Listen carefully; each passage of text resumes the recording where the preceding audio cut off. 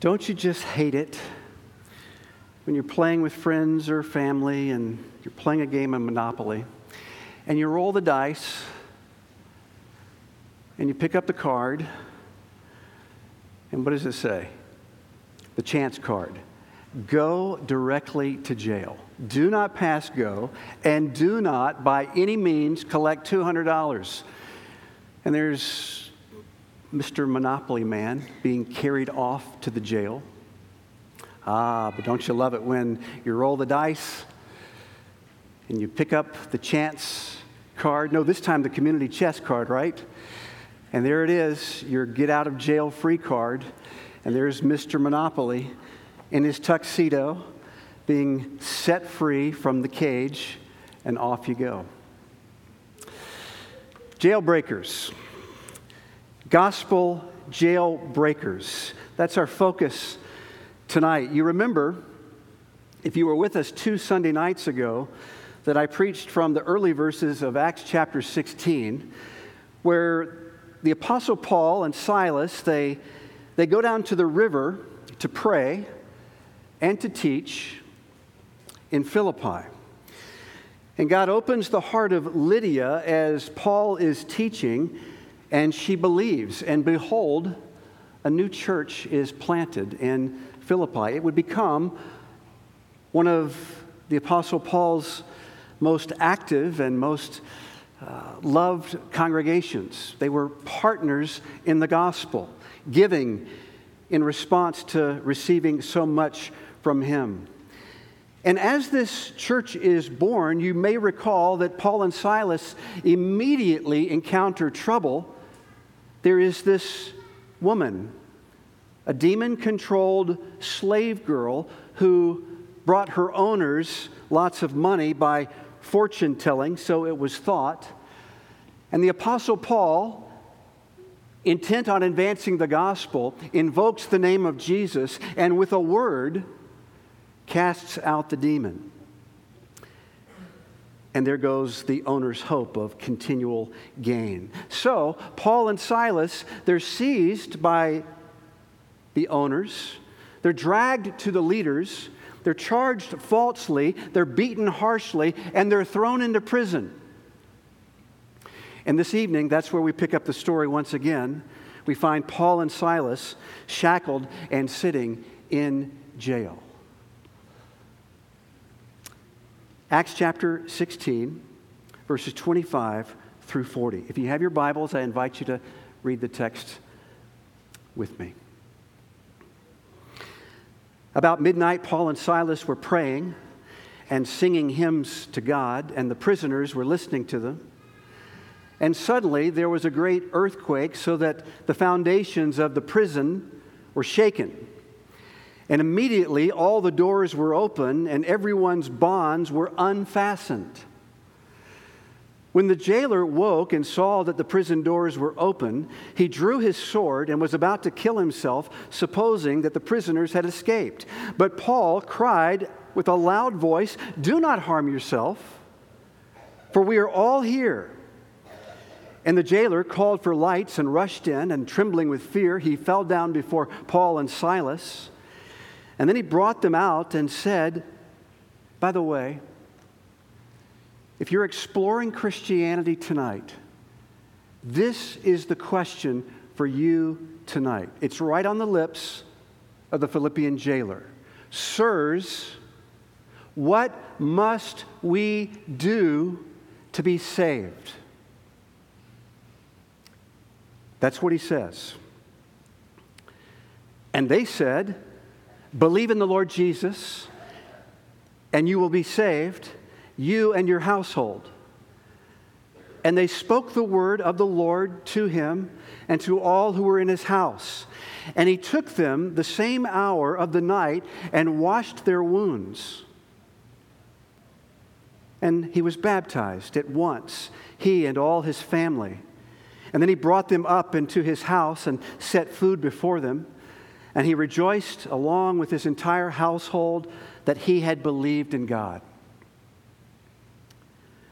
But when it was day, the magistrates sent the police, saying, "Let those men go, And the jailer reported these words to Paul, saying, "The magistrates have sent to let you go. Therefore, come out now and go in peace." But Paul said to them, "They have beaten us publicly, uncondemned," that is to say, without a trial, "men who are Roman citizens, and have thrown us into prison. And do they now throw us out secretly? No. Let them come themselves and take us out." The police reported these words to the magistrates, and they were afraid when they heard that they were Roman citizens. So they came and apologized to them, and they took them out and asked them to leave the city. So they went out to the prison and visited Lydia, and when they had seen the brothers, they encouraged them and departed. This is God's word. Let me pray for us.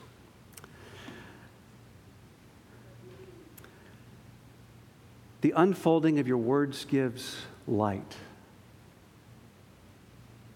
You say, Lord, and we thank you for revealing to us your gaze, your point of view, your authoritative interpretation of reality. All that we need to find life in Jesus, to break out of the prison through Him. And we are so dependent tonight, not only on your revealed word, but also your bestowed Spirit. And we ask that you would open the eyes of our hearts to see Jesus. And in seeing Him, we might love Him. And in loving Him, we might be determined to live for Him. And we ask all of this in Jesus' name. Amen.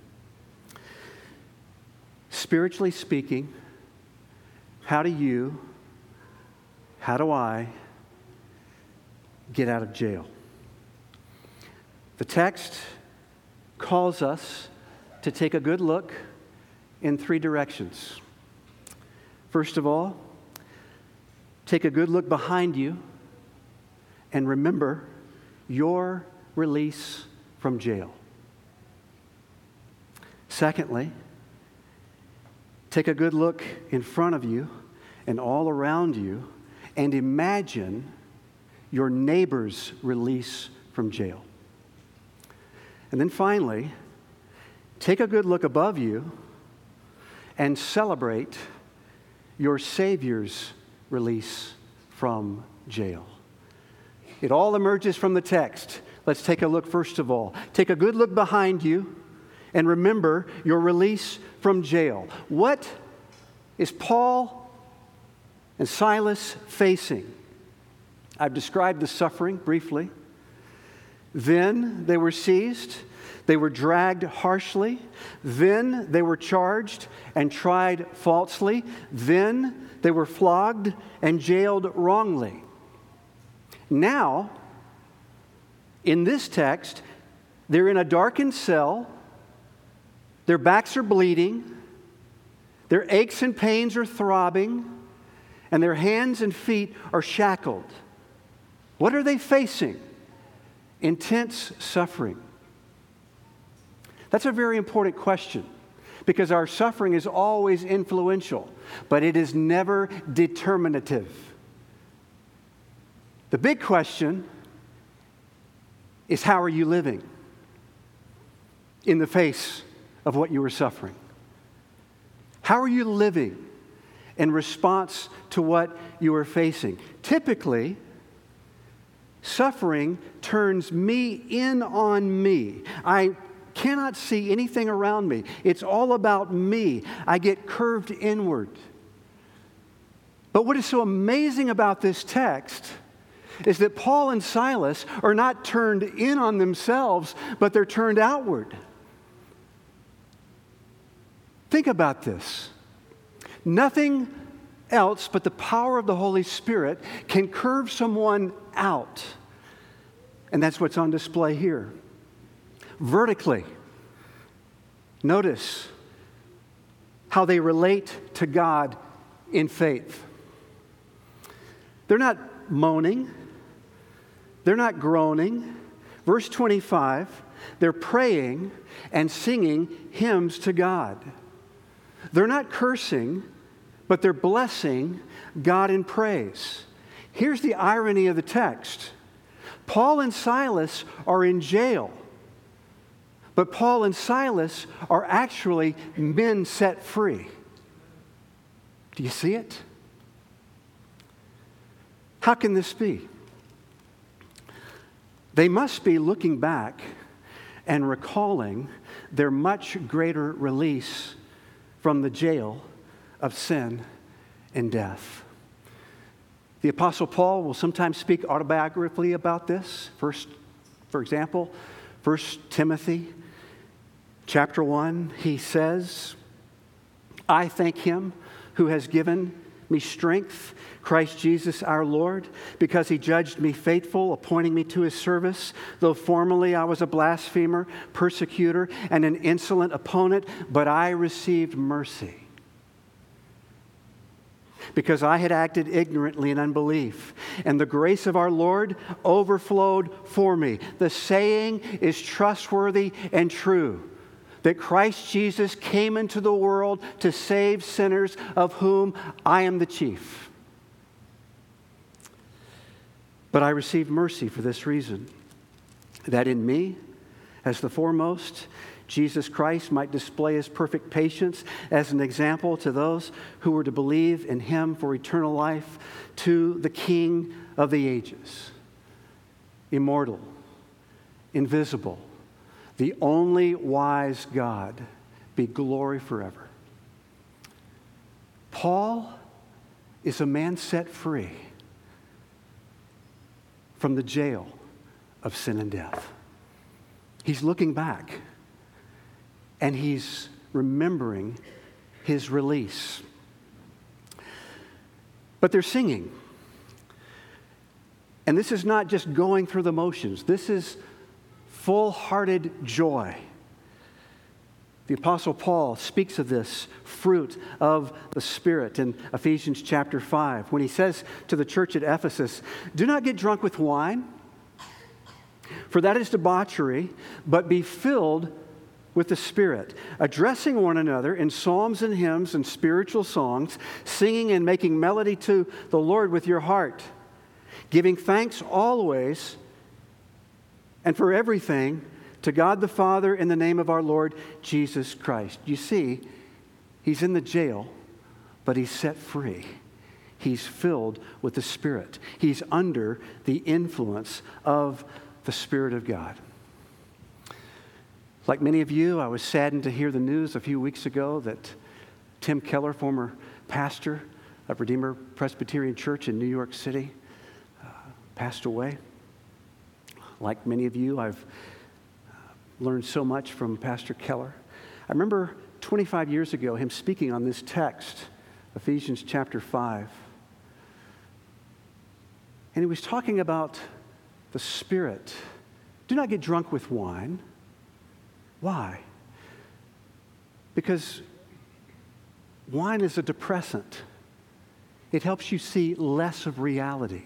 It shrinks your field of vision. Rather, be filled with the Spirit, because the person of the Holy Spirit is a stimulant. The Spirit enables us to see not less of reality, but more of reality. Pastor Keller would tell the story. Imagine it's 3 a.m. You don't live close to the city. Black sky, no clouds, and the sky is filled with stars and representing just hardships and trials. Imagine every star in the sky is representing some agitation, some difficulty in your life. And it just twinkles and twinkles. And it has your attention and you cannot escape it. It just is right there for you to see. But then 3 o'clock turns to 4 o'clock. And 4 o'clock turns to 5 o'clock. And here in West Michigan, about 5:45 or so, this time of the year, what happens? Another star begins to outshine all of the other stars. They're still there, but they're being overwhelmed by another star. The truth begins to shine. That's what it's like to be filled with the Spirit. Yes, you're in jail. Yes, you're in hardship, but the truth begins to shine, and it outweighs all of the other hardships. To be filled with the Spirit is to see more of reality, and that's what Paul and Silas see as they think back about the salvation that Jesus has won for them. They're looking upward, faith in Christ Jesus. But did you notice they're also moving outward in love for their neighbor? How are they living in response to what they are facing? Upward in faith, outward in love. Did you notice they're not imprisoned by bitterness? They're not keeping silent and letting the jailer die. But they're crying out with a loud voice of intervention. Verse 29, do not harm yourself, for we are all here. And notice they're not imprisoned by selfishness. They're not being stingy and keeping the greatest treasure to themselves, but they're speaking the truth in love to those desperate to live. Verse 32, believe in the Lord Jesus and you will be saved. You see, faith looks up at Jesus and believes what he says. And faith receives grace from Jesus. And as the Spirit works in grace into us, Paul and Silas are working it out by loving their neighbor. Before we move on, let me just ask you tonight, what trial are you facing? And how are you living in response to what you are facing?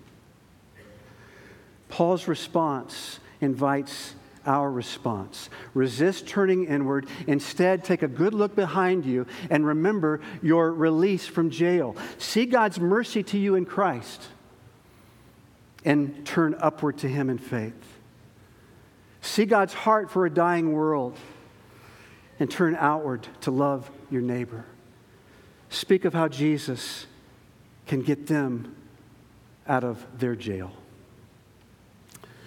Take a good look behind you and remember your release from jail. But secondly, the text teaches us to look around you and imagine your neighbor's release from jail.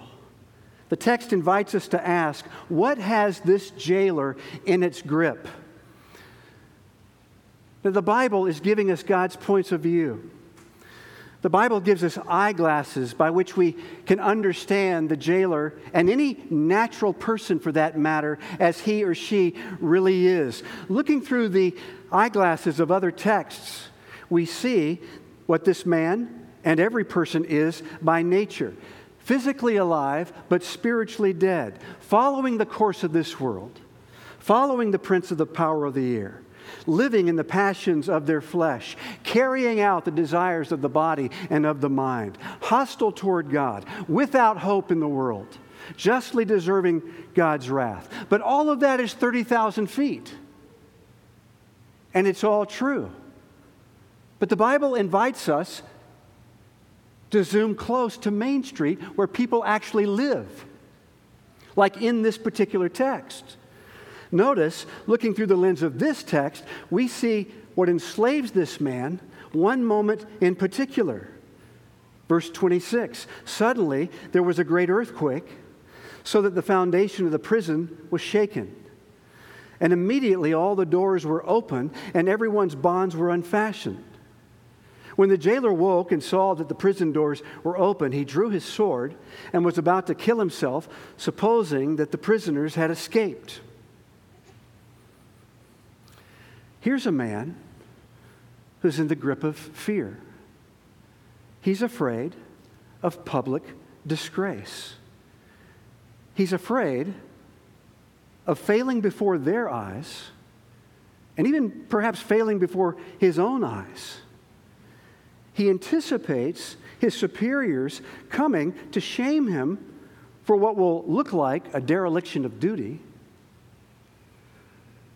And so strong is his fear that he would rather escape by taking his life than remain and face the frown. Now here's another irony revealed in the text. The man who runs the jail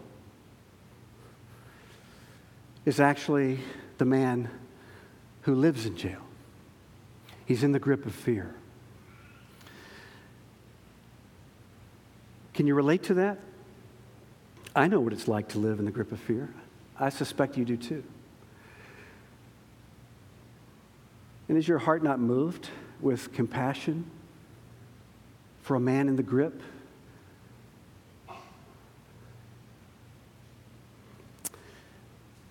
That's what's gripping and binding him. But take a look second.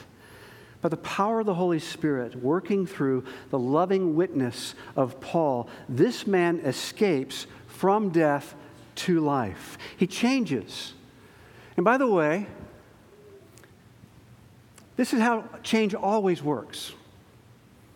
First of all, you wake up. You've been sleepwalking. And the Spirit wakes you up. Wake up, sleeper, and Christ will shine on you. The Spirit wakes us up to our need for Jesus. Maybe it was their preaching the day before. Maybe it was the singing in the night. Whatever the case, by one means or another, he comes under deep conviction of his sin. He wakes up. Secondly, he owns up. He owns up to his sin. I did it. I can't blame my circumstances. It's not your fault. I am responsible. It's my sin. He owns up. And you see it in what he does. He's rushing in. He's trembling with fear. He falls down before Paul and Silas, verse 29. And you see it in what he says. Sirs, what must I do to be saved? He wakes up. He owns up. And then he shifts all of his weight, if you will. He turns. He turns. He turns upward toward Jesus in faith. He believed Paul's gospel, verse 33 and 34 tell us. He received God's sign of baptism. Before, he was in the grip of fear, but now he's filled with joy. He's filled with the Spirit. The Puritans used to call it the expulsive power of a new affection. But not only does he move upward toward Jesus in faith, he moves outward toward his neighbor in love. This is the dynamic of biblical change. Faith expresses itself in love. Before, he received Paul and Silas with cruel and heartless indifference. But notice verse 33 and 34. Now, he's washing their wounds. He's opening his home. He's feeding their mouths. Because faith, living faith, expresses itself in concrete love. Before, the jailer was dying in a dark prison, but now he is living under the gracious rule of Jesus. True repentance is unmistakable. As Darby Strickland told a large gathering of Harvest leaders several months ago, you'll know it when you see it. True repentance is unmistakable.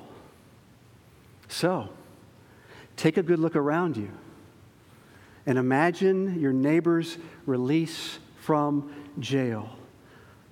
Think about your friends who do not know Christ.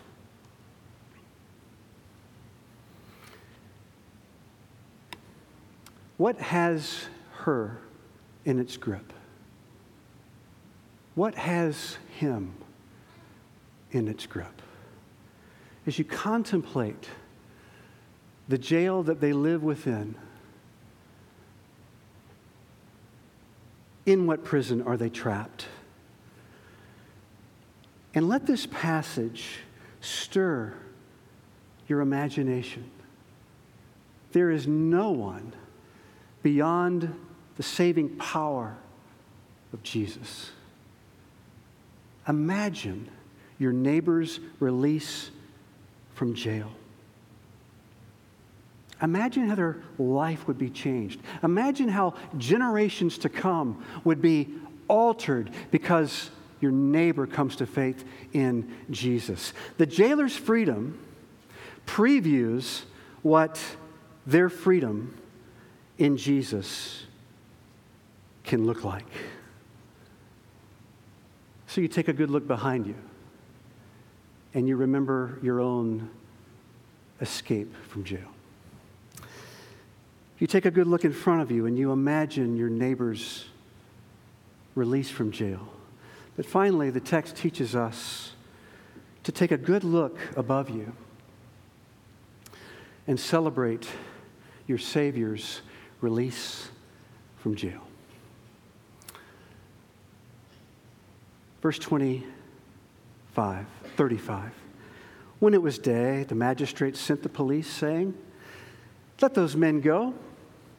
And the jailer reported these words to Paul, saying, "The magistrates have sent to let you go. Therefore, come out now and go in peace." Now, the magistrates, the officers are likely thinking, okay.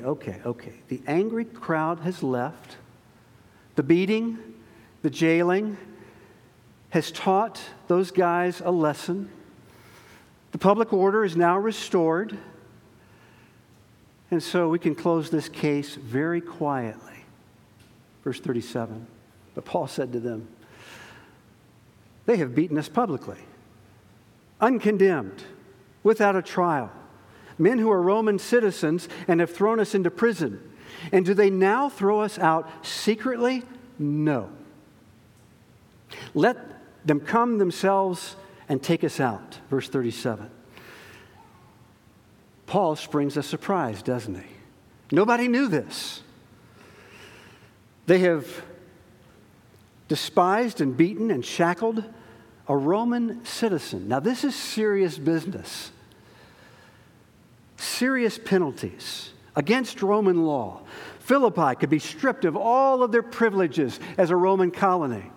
The magistrates could suffer even worse consequences for their injustice. So, verse 38, the police reported these words to the magistrates, and they were afraid when they heard that they were Roman citizens. So, they came, and they apologized. And can't you just hear the appeasement? And they took them and escorted them out and asked them to leave the city. Verse 38 and 39. Now notice, this is very important for the saints in Philippi and for the saints here at Harvest. Paul's demand is not motivated by a vengeful craving to get even or to embarrass the city leaders, but from a righteous desire to set the record straight for the sake of the young church that needs to know that Paul is an authentic, called by God, sent apostle of the Lord Jesus Christ. You recall that the owners of the slave girl had charged Paul and Silas as troublemakers and city enemies, and that the magistrates' beating and jailing of Paul and Silas, that would be viewed as validating the charge against Paul and Silas, but the charge is a false smear that jeopardizes the advance of the gospel. And so God's servants, Paul and Silas, know that the record needs to be set straight.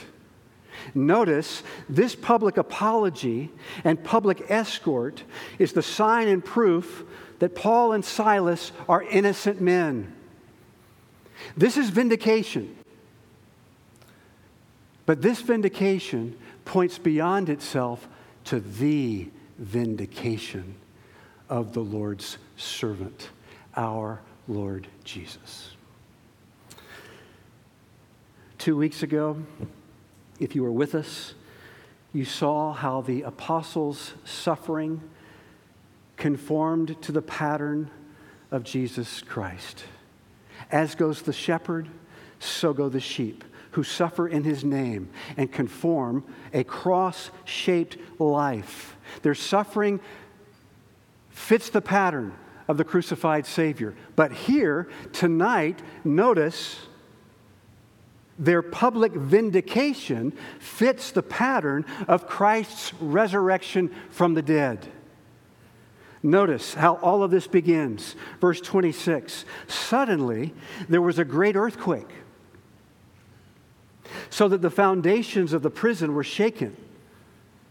And immediately all the doors were open, and everyone's bonds were unfastened. I'm indebted to New Testament scholar Dennis Johnson, who called my attention to the significance of the earthquake. It often signals the presence and power of God when He comes to save His people. You remember Matthew 27, the earth quakes when Jesus is crucified and the veil of the temple is torn in two from top to bottom. Matthew 28, the earth quakes when Jesus is raised from the dead and the stone that covered the tomb is rolled away. So here, the Bible wants us to make some very important connections. Take a good look above you and celebrate your Savior's release from jail, because on Friday, Jesus was delivered over for your sin. But on Sunday, God raised Him from the dead and vindicated His Son. Do you see it? God saved the King. That's what the resurrection is all about. But we can even say more. And I'll never tire of saying it. On Friday, Jesus was condemned as if He was the guilty one. But on Sunday, Jesus was vindicated as the righteous one. On Friday, Jesus was held captive by the power of sin and death. But on Sunday, Jesus was set free to walk in newness of life in the land of the living. On Friday, the body of Jesus was sown into the ground in weakness and shame. But on Sunday, the body of Jesus was raised with glory and power. Do you see that the Father has established a bond between Jesus, the great shepherd, and all of His people united to Him through faith? The one will represent the many. As goes the shepherd, so go the sheep.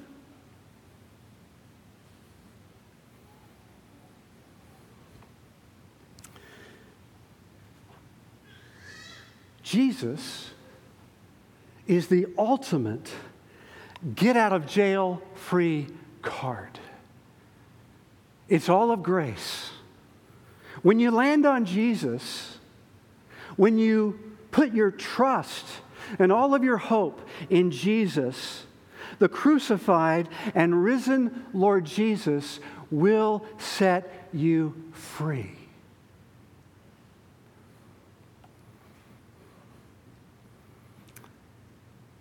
Is that not the best news you've heard all day?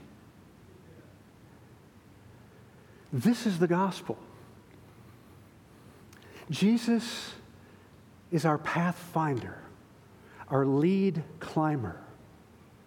And as goes the shepherd, so go the sheep. So much so that the writer to the Hebrews quotes Jesus as he lifts a passage from Isaiah as if to say, Father, here I am, and all the children that you have given to me. As goes the shepherd, so go the sheep. So, take a good look behind you and remember your release from jail. Take a good look in front of you and imagine your neighbor's release from jail. Take a good look above you and celebrate your Savior's release from jail. Tonight we have the benefit of not only hearing the word preached audibly, but also seeing the word preached in the sacrament. So I'd like to invite the elders who are assisting this evening as we come to the table to come forward. And even as I remind us all that on the night in which Jesus was betrayed, he instituted the sacrament of the Lord's Supper to be observed by his people in remembrance of him until he returns. The Lord's Supper is a sacrament that